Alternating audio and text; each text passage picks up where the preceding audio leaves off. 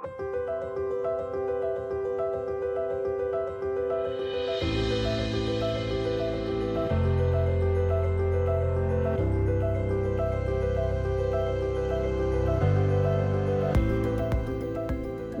to Yet Even Now on the Dayton Women in the Word podcast.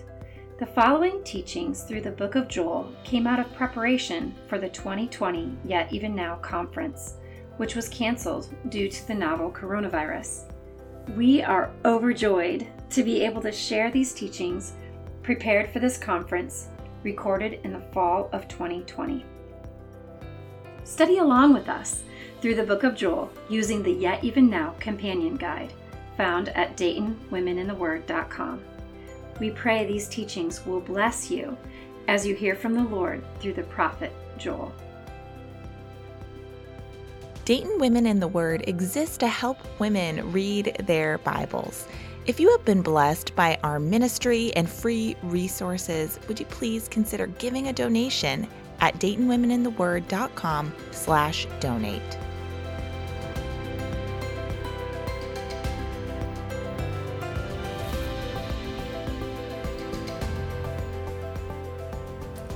Welcome to session 2 of the prophetic book of Joel.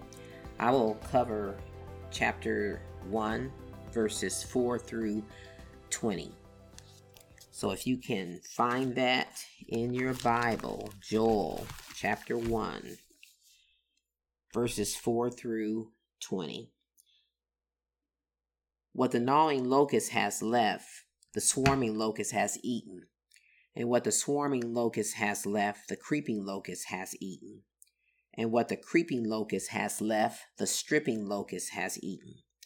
Awake, drunkards, and weep, and wail, all you wine drinkers, on account of the sweet wine that is cut off from your mouth. For a nation has invaded my land, mighty and without number. Its teeth are the teeth of a lion, and it has the fangs of a lioness. It has made my vine a waste, and my fig tree splinters. It has stripped them bare and cast them away. Their branches have become white. Wail like a virgin girded with sackcloth for the bridegroom of her youth. The grain offering and the libation are cut off from the house of the Lord. The priests mourn, the ministers of the Lord. The field is ruined, the land mourns, for the grain is ruined. The new wine dries up, fresh oil fails. Be ashamed, O farmers, wail, O vine dressers, for the wheat and the barley, because the harvest of the field is destroyed. The vine dries up and the fig tree fails, the pomegranate, the palm also, and the apple tree, all the trees of the field dry up. Indeed, rejoicing dries up from the sons of man. Gird yourselves with sackcloth and lament, O priests. Wail, O ministers of the altar. Come spend the night in sackcloth, O ministers of my God. For the grain offering and the libation are withheld from the house of your God.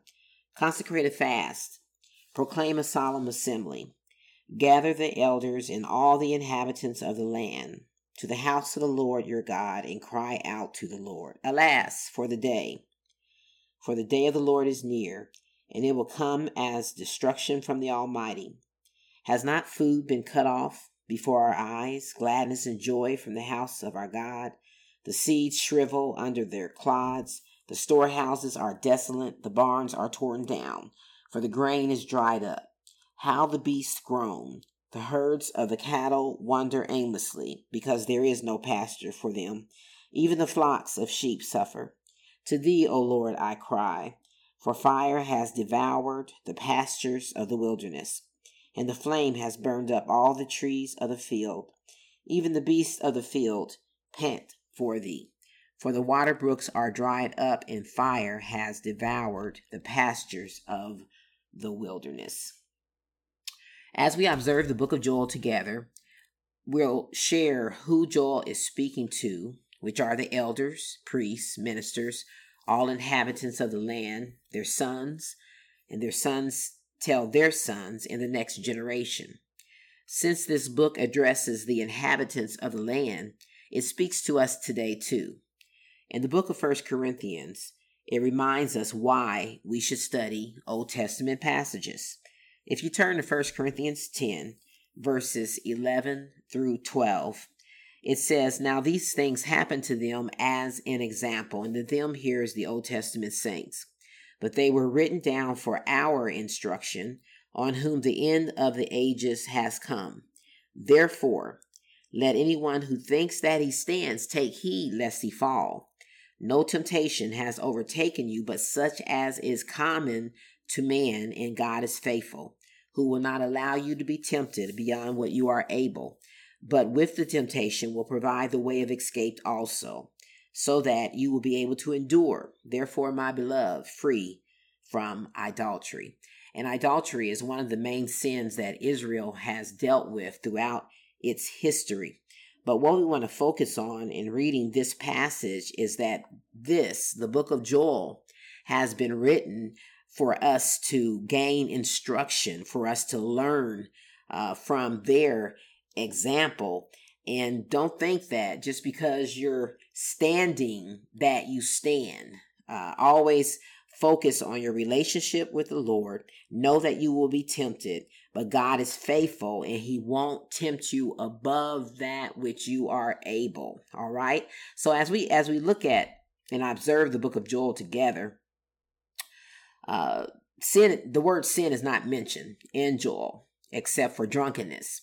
There were certain things the prophets spoke in the past that were standards. Number 1, worship one God. Number 2, love God with all your heart. And number 3, fear and obey God. In the Pentateuch, which is the first 5 books of the law, Moses shared the blessings for Israel's obedience and the cursing in Deuteronomy 28. These curses involve the setting that we are dealing with in Joel. So we're going to turn to Deuteronomy 28, verse 15.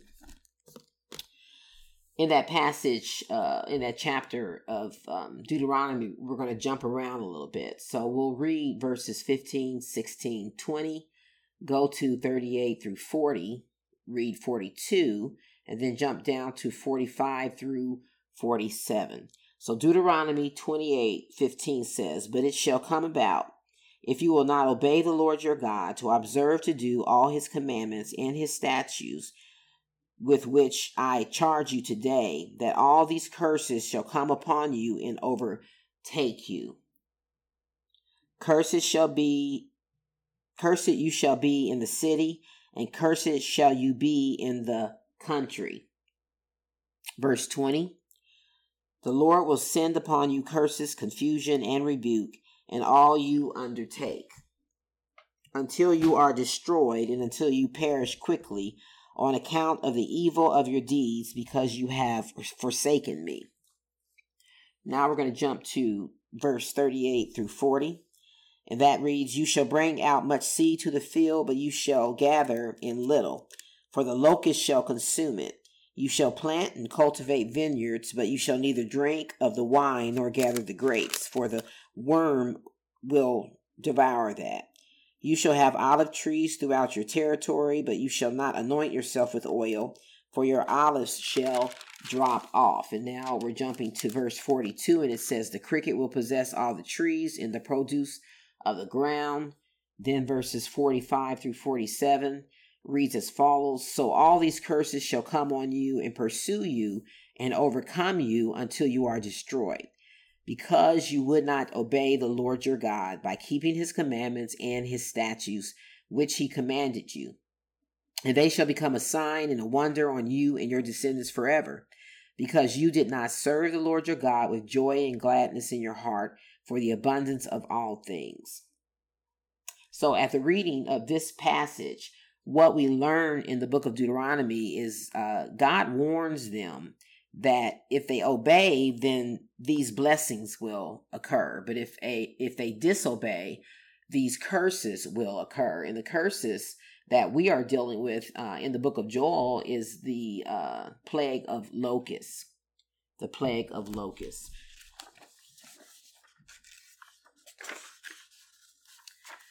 You will hear this quoted by several of us in these audios, but I really love the New American Standard Version of 2 Timothy 3 verses 16 through 17. Most of the passages that I will read to you is from the New American Standard Version, unless I say otherwise. 2 Timothy 3 verses 16 through 17 read as follows. All scripture is inspired by God and profitable for teaching, for reproof, for correction, for training in righteousness, so that the man of God may be adequately equipped for every good work. And what I would like to share with you today is that as women of God, the scripture is profitable for you. It will teach you. It will correct you. It will train you in righteousness so that you are equipped to do the work that you need to do for the kingdom of God. And this is why it's so important to study both the Old and the New Testament. What is God saying to us today? How will we react? How will you react as you study the book of Joel? You can be an optimist. You can be a pessimist, or an alarmist or a scoffer. The optimist realizes that there is a crisis and it's going to last a while, so be brave. A pessimist is sobbing. It's going to get worse and there is no escape. We're done for. An alarmist will see the enemy behind every tree and just worry about everything. And the scoffer, he will question the news reports and shrug his shoulders saying, what difference does it make anyway? Well, Joel is a realist who looks at life from the standpoint of the Word of God. He addresses 6 groups of people with 4 admonitions. And those admonitions are hear, wake up, mourn, and call a fast. I have broken these down into instructions. Now, in our own times that we're living in right now, the nations of the world are experiencing severe droughts and famines, frightening epidemics. We're in COVID-19 now, unexpected earthquakes, devastating floods, and other natural disasters, all of which have greatly affected national and global economies. Yet, very few people are asking, what is God saying to us? And we as the church, we have to wake up and realize and ask this question, what is he saying to us? This is what we want to ask ourselves today. How is the book of Joel applicable to me? Now, the setting of Joel switches from his time to the future. In chapter 1, we are looking at the outcome of a literal locust plague. How do we know that it is a literal locust plague that is going on? Let's go back to the book of Joel. And in verse 4, it says, what the gnawing locust has left, present tense. The swarming locust has eaten. And what the swarming locust has left, the creeping locust has eaten. And what the creeping locust has left, the stripping locust has eaten. So they had literally experienced a locust plague that was destroying the land. Now, this section that I'm dealing with today is in Joel's time, but it also talks about an immediate day of the Lord. But he uses it to tell them what will happen in the future also. So the day of the Lord can be futuristic. Joel takes it personally. He says, my land, my vine, my fig tree. Like Daniel, he includes himself in the effects of sin. Now, if you want to read about Daniel and how he included himself in his prayer and the sin of the people, you can. It's in Daniel chapter 9. And note what he says. He says, we have sinned. But the questions that we want to ask ourselves is, what will happen to the people? Who are the people? What will happen to the animals? What's going to happen to the land, the nations? And who caused it? Well, the first question that I'm going to address is who caused it? And the who and what is God. If you look at the passages in Joel 1:15 and Joel 2:25, let's go there. Joel 1:15 says, "Alas for the day of the Lord is near, and it will come as destruction from the Almighty." So who is bringing this destruction? The Almighty is. Now, when you go to Joel 2:25, it reads as follows. "Then I will make up to you," and that I here is God, "for the years that the swarming locust has eaten, the creeping locust, the stripping locust, and the gnawing locust, my great army which I sent among you." So here we have Jesus saying, I sent this army on you. Now, what is so good about scripture is that you don't want to just look at one scripture and not add others to it so that you can understand better. So what I'm going to read is Isaiah 45, verses 5-7, and I'm reading in the ESV version. It reads as follows. "I am the Lord, and there is no other. Besides me, there is no God. I equip you, though you do not know me, that people may know from the rising of the sun and from the west that there is none besides me. I am the Lord, and there is no other. I form light and create darkness. I make well-being and create calamity. I am the Lord who does all these things." Now, when I read that passage, you can't help but hear what God is saying. I am Lord. I'm Adonai. I'm Master. And he says it 3 times. But note, what we want to point out is that he makes well-being, or he can create calamity. And that is coming from God himself. Now, we want to read Job 1:4. And in that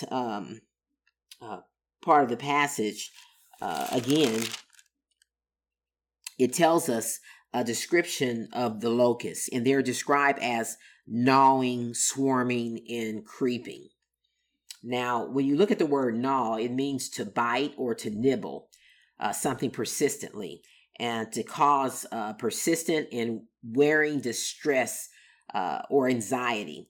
40 million locusts can eat the same amount of food in one day as about 35,000 people, 20 camels, and 6 elephants. Now, that's a fact. Now, when you look at the word swarm, it's large, it's dense group of insects, especially flying ones, who move in or form a swarm, and they move in large numbers. There can be at least 40 to 80 million in a swarm. When we look at the word creep, we understand the word slow movement, especially at a steady but almost imperceptible pace, to move slowly and carefully in order to avoid being heard or noticed. So the best biblical example, which we'll go and read, is in Exodus 10, verses 4-6. But when we look at these words that I just gave a definition of, and we look at the word locusts and how God brought them in, and you look at the word gnaw, these locusts, they are biting persistently, and they're wearing down something. They're in large numbers, which is described as a swarm, and it's a dense group of insects, and they're flying, they're moving in large numbers, and they're destroying as they move, but they're creeping in their movement. And so that means it's a slow movement, it's a steady movement, and that movement is slowly and carefully destroying everything that it comes across. Now, when I think about this destruction of the locusts, I think about the wrath of God. I think about and this is the best way I can describe the wrath of God. It is like a boiling pot. And when you turn the flame on the pot of water, you have light bubbles on the bottom and a little bit of steam where you can see vapors in the air. But as that boiling increases, the water may overflow. You see bigger bubbles, and it will hit the fire and cause more flames, and it gets stronger and stronger. And that's the best way that I can describe the wrath of God and what we're dealing with in our time. The reason we don't see total destruction is because of the new mercies that he pours upon us every day.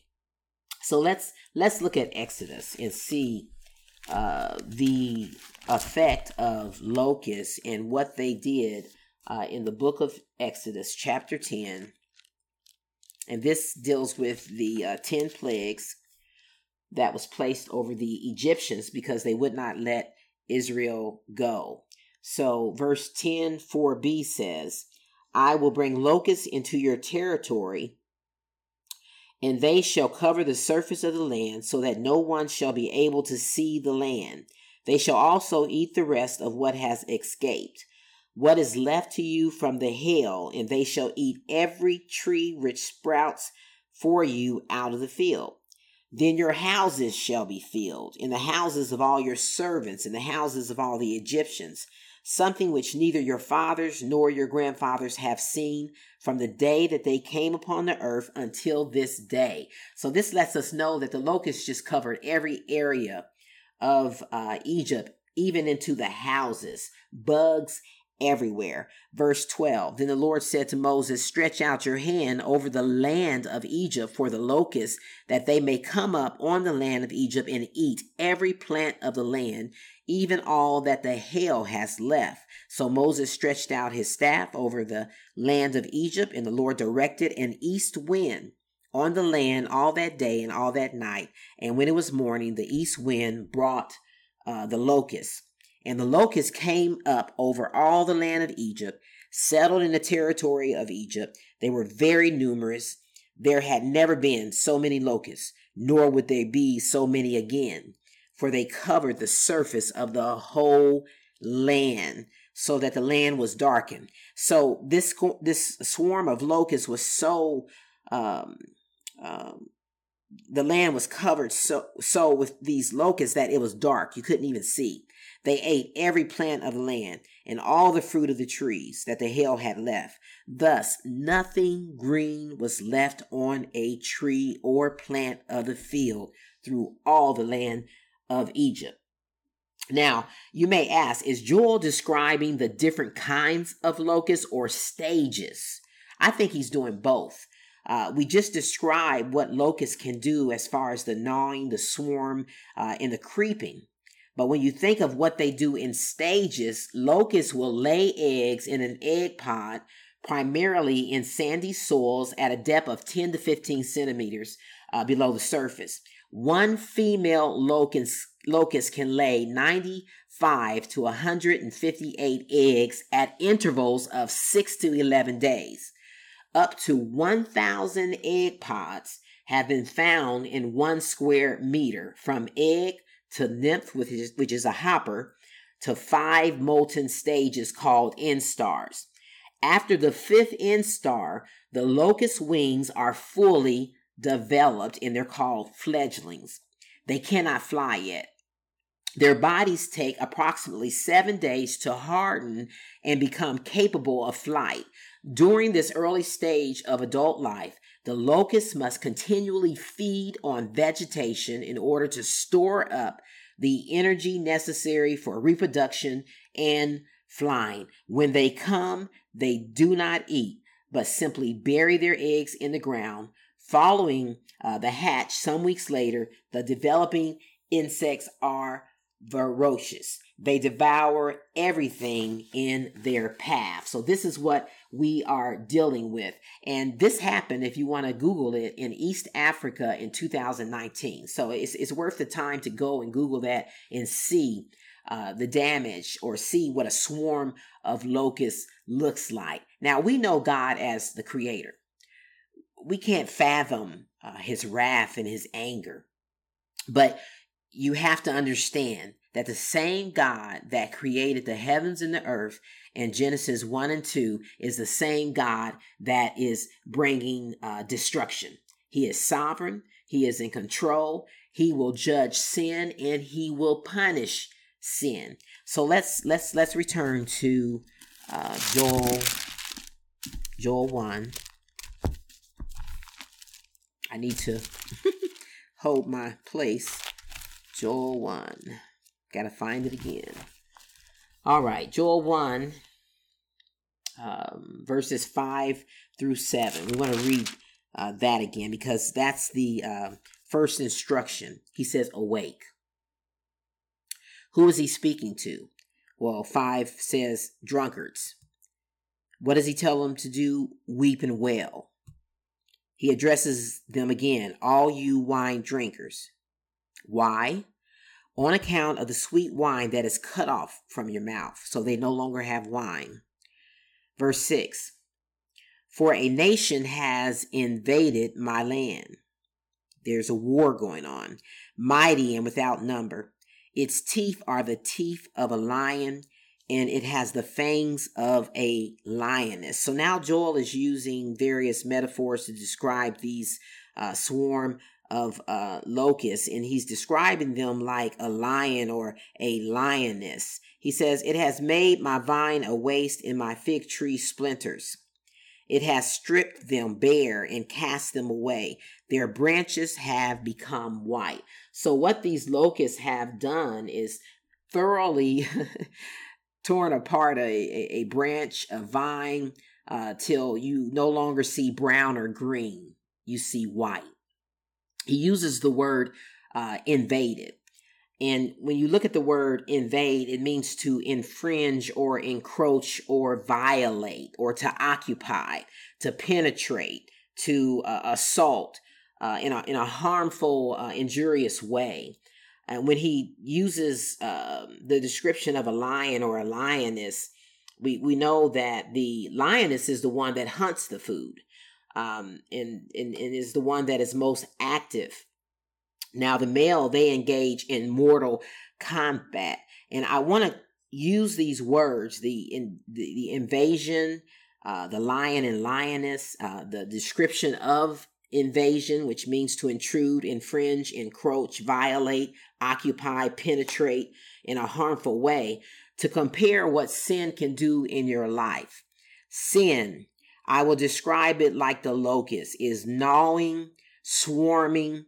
It can be like a small locust, but that small locust, when we described the locust from the egg to its adult stage, becomes small to large. Sin creeps in your life. And even though Joel does not point out sin, we know from the writings of other prophets in the history of Israel, they were idol worshipers. They went to enemy nations for help instead of God. They were full of pride, disobedient, and more. There is a good description used from the story of Cain and Abel. One sacrifice was better than the other. God told Cain that sin is crouching at your door. If you read Genesis 4:7, he says sin crouches at your door. What is he saying? Cain, you need to put your sin in check. Sin unchecked leads to wrong action. Cain didn't listen, so he murdered his brother Abel. What does the word sin mean in the Bible? How does sin affect our lives? Well, we get the word sin. We get the English word sin from two main Hebrew words. The definition of the word chatah, Chattatah, is first used in Genesis 4:7. That's why we brought that up. Sin is crouching at your door. That means an offense. The second word, Chata, which appears in Genesis 39:9, means to miss. Sin is to miss the way. Sin is to miss the goal or the path of walking right. Now, the New Testament tells us that the original language used for the word sin is harmatia. It means an act of committing an offense or a transgression. The second word is harmateno. That means missing the mark, to make an error or wander from the path of unrighteousness. Sin is an offense against God, either through neglect or through conscious intent. Hence the word transgression. You know it's wrong and you transgress anyway. So note, sin stems from within. It begins in the heart. Sin causes distress. It can cause death. It can cause darkness. The flow of sin comes from the heart. It comes from our thoughts. It proceeds out of our mouth into action, just like the locusts, the gnawing, the swarming, and the creeping. If you read Matthew 12:34, it says, out of the abundance of the heart, the mouth speaks. Also, Proverbs 4:23 says, keep your heart with all diligence, for from it flow the springs of life. So you want to protect your heart and your mind, your thinking process. So what can you do about sin? Well, 1 John 1, verses 8 and 9 tell us that we need to confess our sins. And that means to verbally speak out the sin that you are dealing with, and he is faithful and he's just to forgive. I'm going to read that for you. 1 John 1, verses 8 and 9, it says, if we say that we have no sin, we are deceiving ourselves and the truth is not in us. If we confess our sins, he is faithful and righteous to forgive us our sins and to cleanse us from all unrighteousness. So all you have to do is confess. And the word of God says he is faithful and he's just and he will cleanse us from all sin. And you have to remember, there is no temptation that can take you that is common to man, but God is faithful. 1 Corinthians 10:13. God is faithful and he will not let you be tempted beyond your ability. But with the temptation, he will always provide a way of escape that you may be able to endure it. So, transgressing, walking in sin, that is different from a temptation. A temptation, we're tempted by our own lust. We're drawn away by our own lust. But that temptation can lead to sin.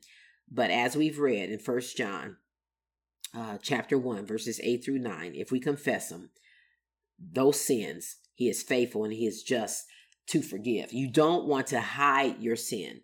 Proverbs 28:13 says, whoever conceals his transgression will not prosper. So you want to prosper in life. You want to confess that sin and you want to forsake it. And when you confess and you forsake that sin, you obtain mercy from God. He tells us that our sins are as far as the east is from the west when we confess our sins to him.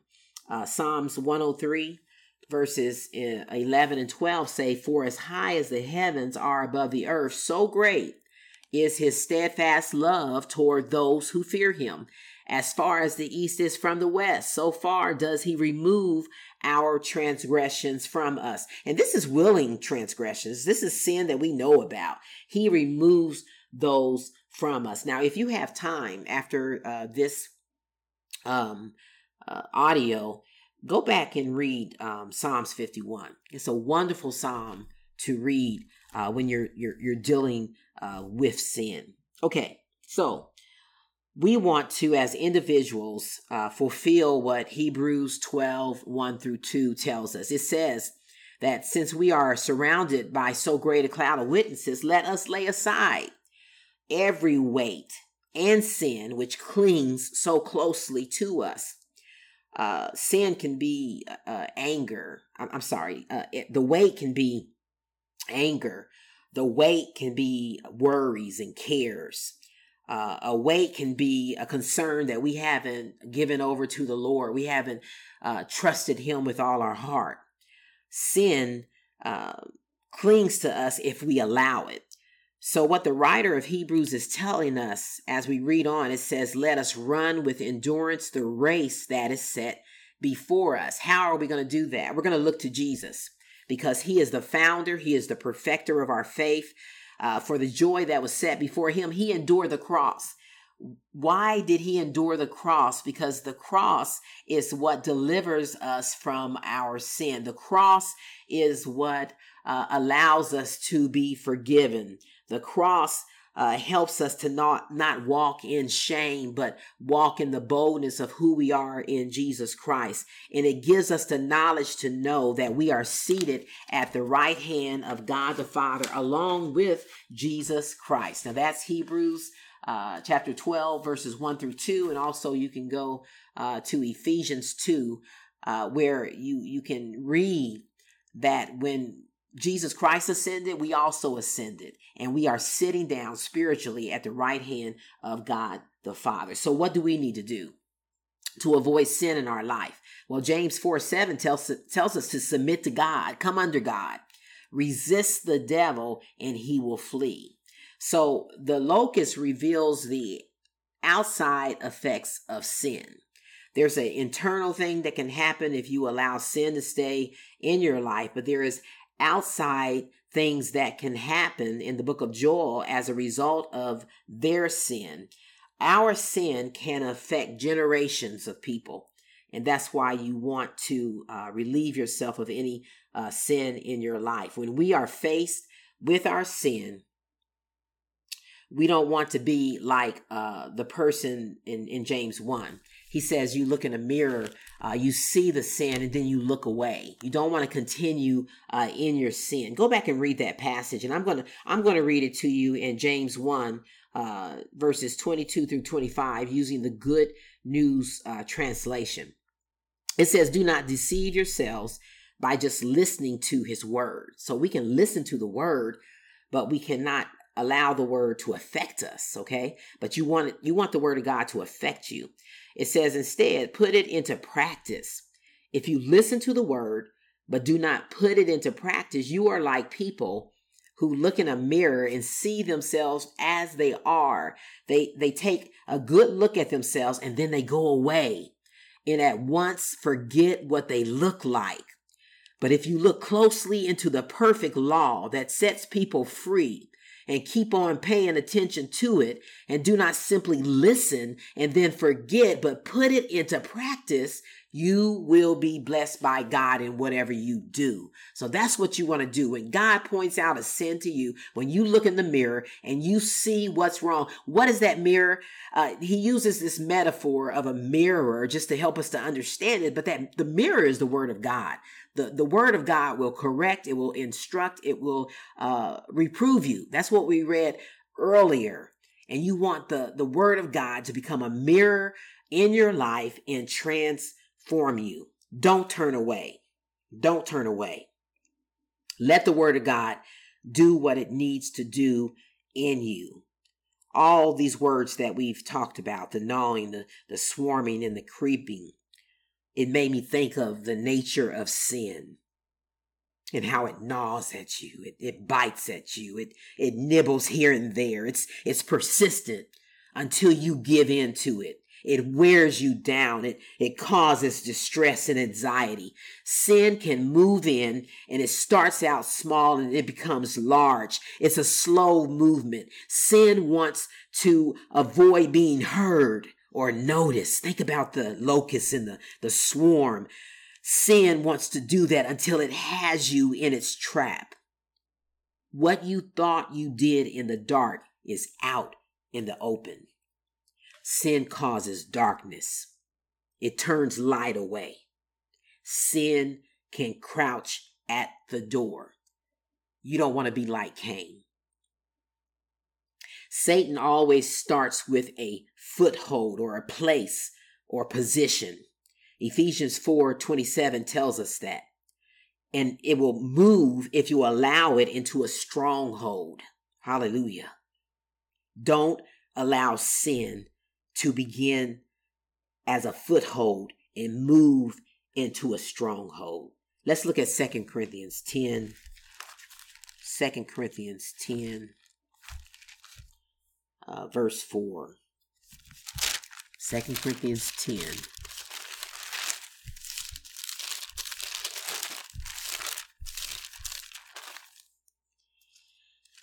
We have to realize that there is a spiritual battle that we're in. And though we walk in the flesh, we do not war according to the flesh. And until you realize that the fight that you're in is not of the flesh, but it is spiritual, you won't be able to defeat sin. So 2 Corinthians 10 tells us, the weapons of our warfare are not of the flesh, but divinely powerful for the destruction of fortresses. We are destroying speculations and every lofty thing that raises itself up against the knowledge of God. And we are taking every thought captive to the obedience of Christ. This is a key verse in the mindset and in the battle that we have to deal with, because most of our battle today is in the mind. And you have to realize that the battle is a spiritual battle. And when a thought of sin comes to your mind, it's up to you to take that thought captive. And you bring it to the will of God the Father. And that's what Jesus Christ did, and that's what he represented when he was here on the earth. All right, so let's go back to Joel chapter 1. And we're going to deal with the passage in verses 7 and 8. Joel chapter 1.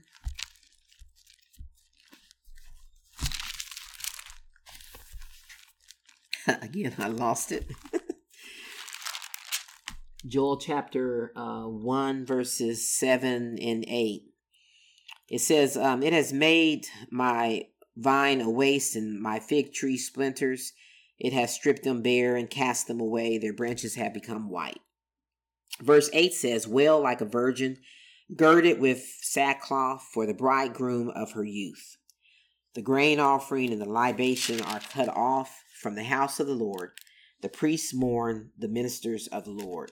The field is ruined, the land mourns, for the grain is ruined, the new wine dries up, fresh oil fails.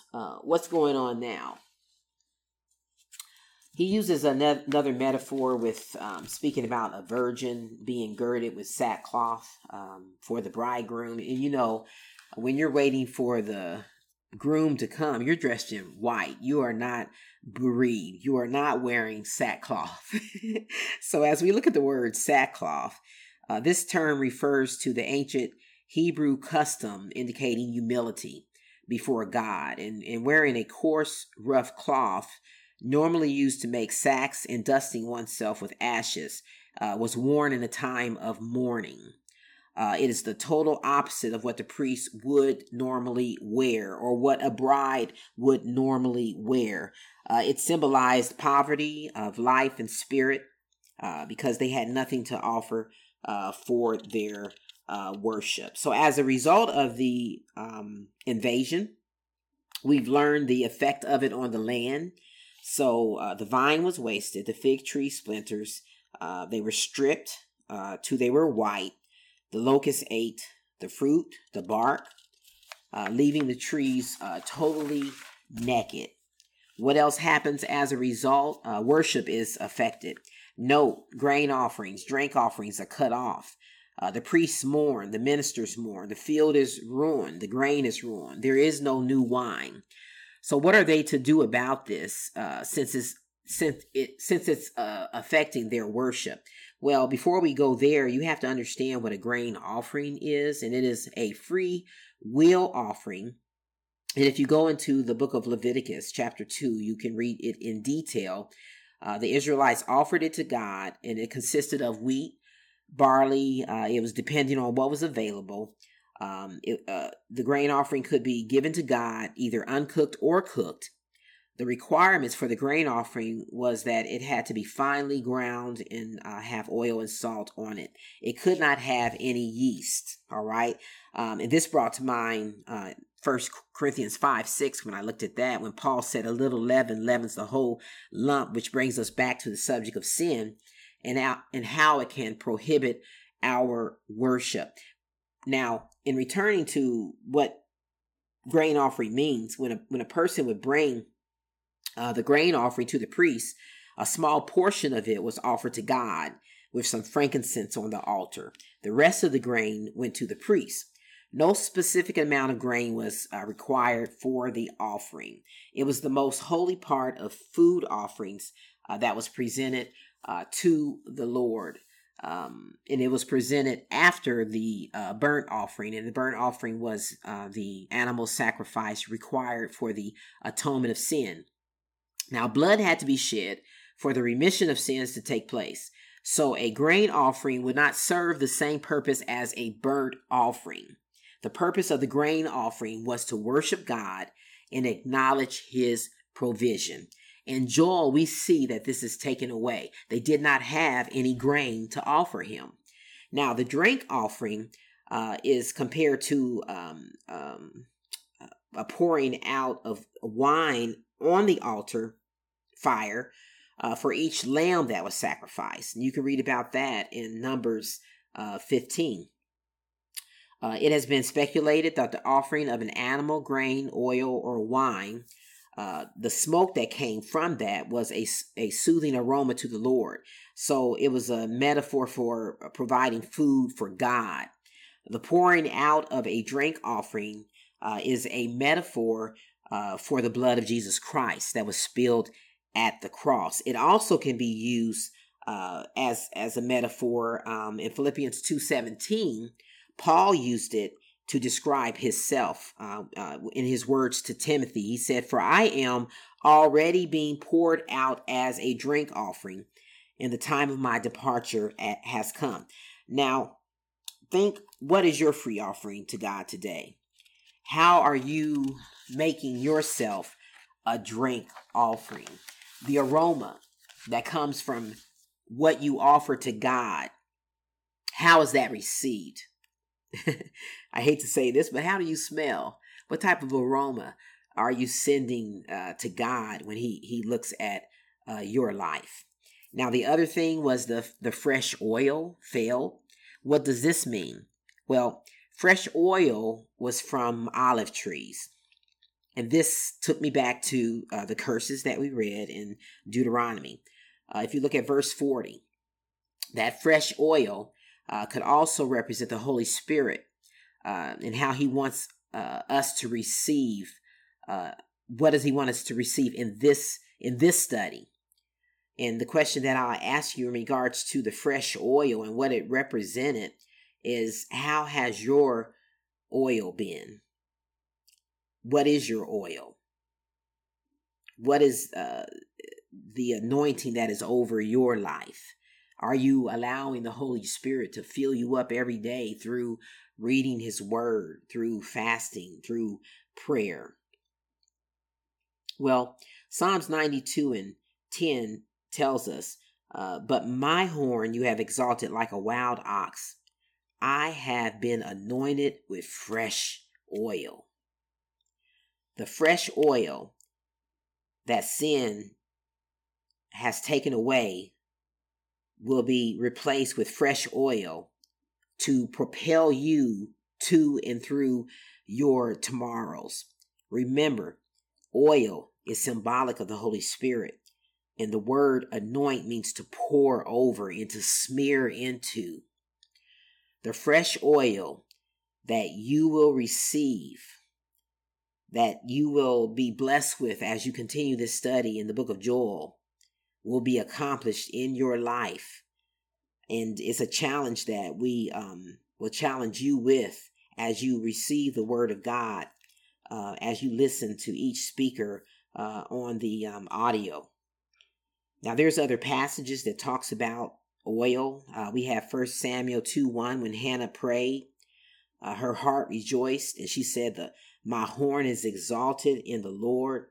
I smile at my enemies because I rejoice in your salvation." Why fresh oil? Why the word fresh oil? Your tomorrows require it. It establishes you. It seals you. It guarantees your hope in him. 2 Corinthians 1 verses 21 and 22 says, "Now he who establishes you in Christ and has anointed us is God, who also has sealed us and given us the Spirit in our hearts as a guarantee." How fresh is your oil? Now, the second instruction that Joel writes is from verse 11. And it says, "Be ashamed, O farmers, wail, O vine dressers, for the wheat and the barley, because the harvest of the field is destroyed." So several things have happened. The new wine is dried up. The vine is dried up. No more pomegranate, palm, the apple tree, all trees of the field. And then we've learned that the fresh oil has failed. The fig tree has failed. And then in 1:12, as a result of what happened in 12, the storehouses are desolate. Barns are torn down. Grain is dried up. Beasts groan. Herds of cattle wander aimlessly. There is no pasture for the cattle and the sheep. There is nothing on the land.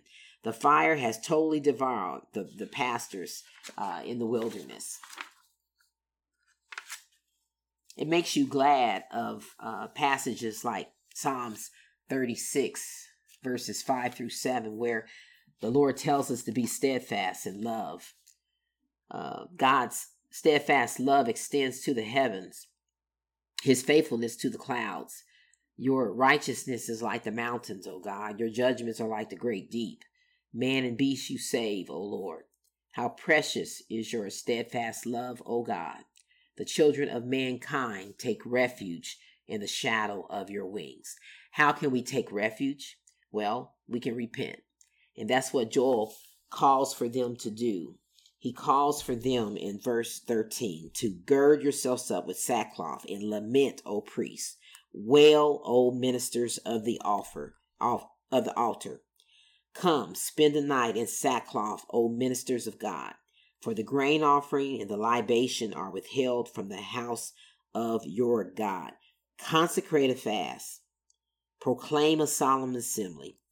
Gather the elders and all the inhabitants of the land to the house of the Lord your God and cry out to the Lord.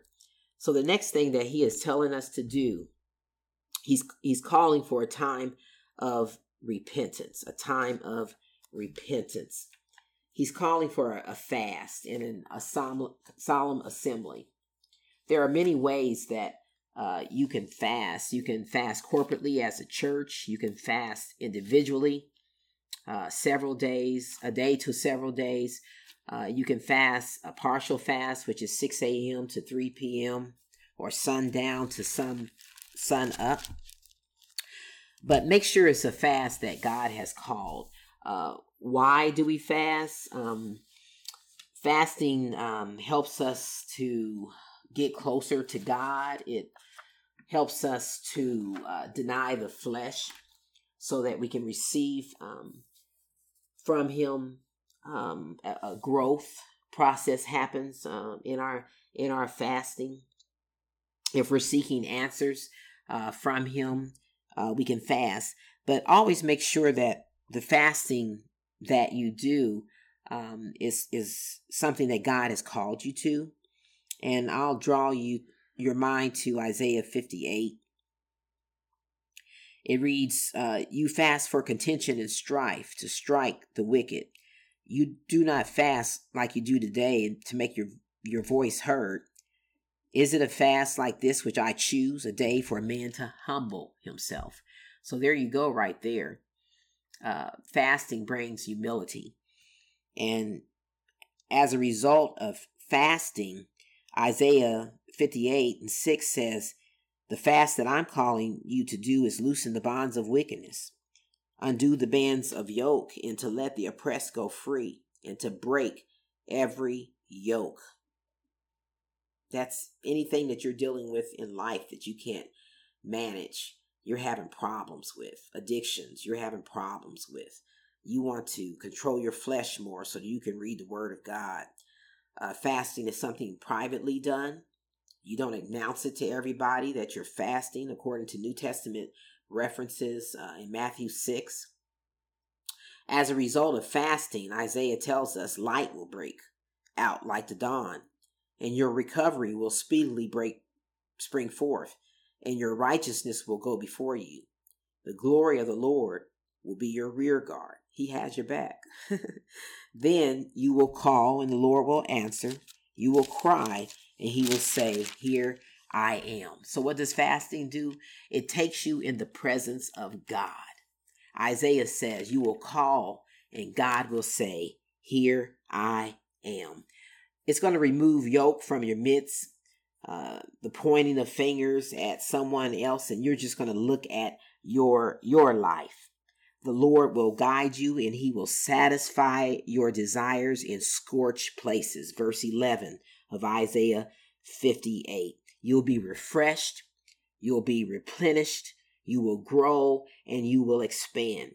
Isaiah 58:11 says, it'll give your strength to your bones, and you will be like a watered garden and like a spring of water whose waters do not fail. And those from among you will rebuild the ancient ruins. If there's something that you need to tear down, he'll build you back up. He'll repair. He'll restore you when you fast. So that's just a quick word on fasting. I suggest a book by Elmer Towns called Fasting for Spiritual Breakthrough. Jensen Franklin also has a wonderful book. You can go on Amazon and find his book on fasting. Now, what does a solemn assembly mean? It's a gathering of people for a sacred feast, festival, holy occasion. Sometimes it's a day of restraint, a day of repentance for the community of people. And that's what Joel is calling for in this time of crisis for the people of Israel. He's calling for a day of fasting, a day of soul searching, a day of self-examination, a day where the congregation can come together and repent, confess their sin, turn away. Joel 1:17. Let's go back to Joel 1:17.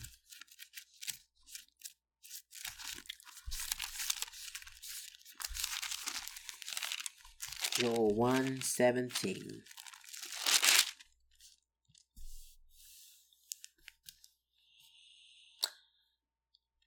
No, 19.